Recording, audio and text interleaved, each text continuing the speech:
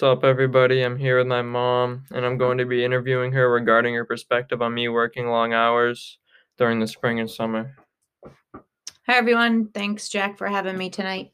Over the summer, I worked 5 a.m. to 1:30 p.m. Tell me about your mornings trying to get me awake to get me to go to work. Yeah, it was tough. You needed at least 20 minutes of travel time, so you had to be up by 4:10 a.m. You're pretty difficult to get up anyways, but to get you up at 4:10 in the morning was pretty difficult. So yes, I found myself waking myself just to get you up and making sure that you were alert to head out the door and get to work on time. Thank you. My days were long. Can you describe what my afternoons looked like when I got home from work?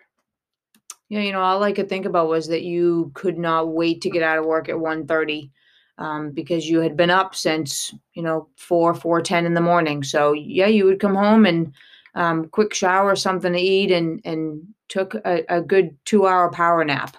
So it certainly reflected very, very busy days for you.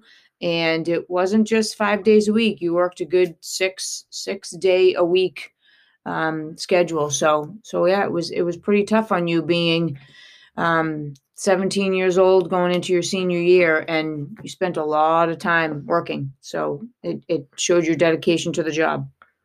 Thank you. Do you feel as though me working 44 hours per week affected me?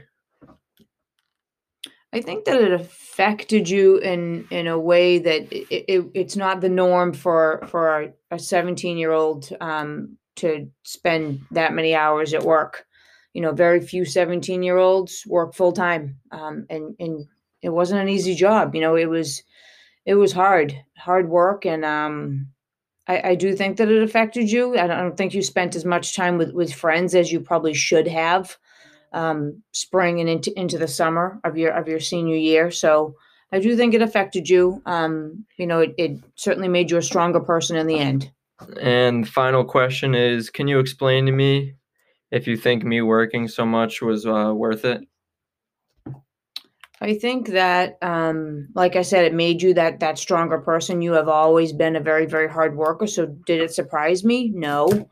Um, I'm sure Thursdays you loved getting that paycheck.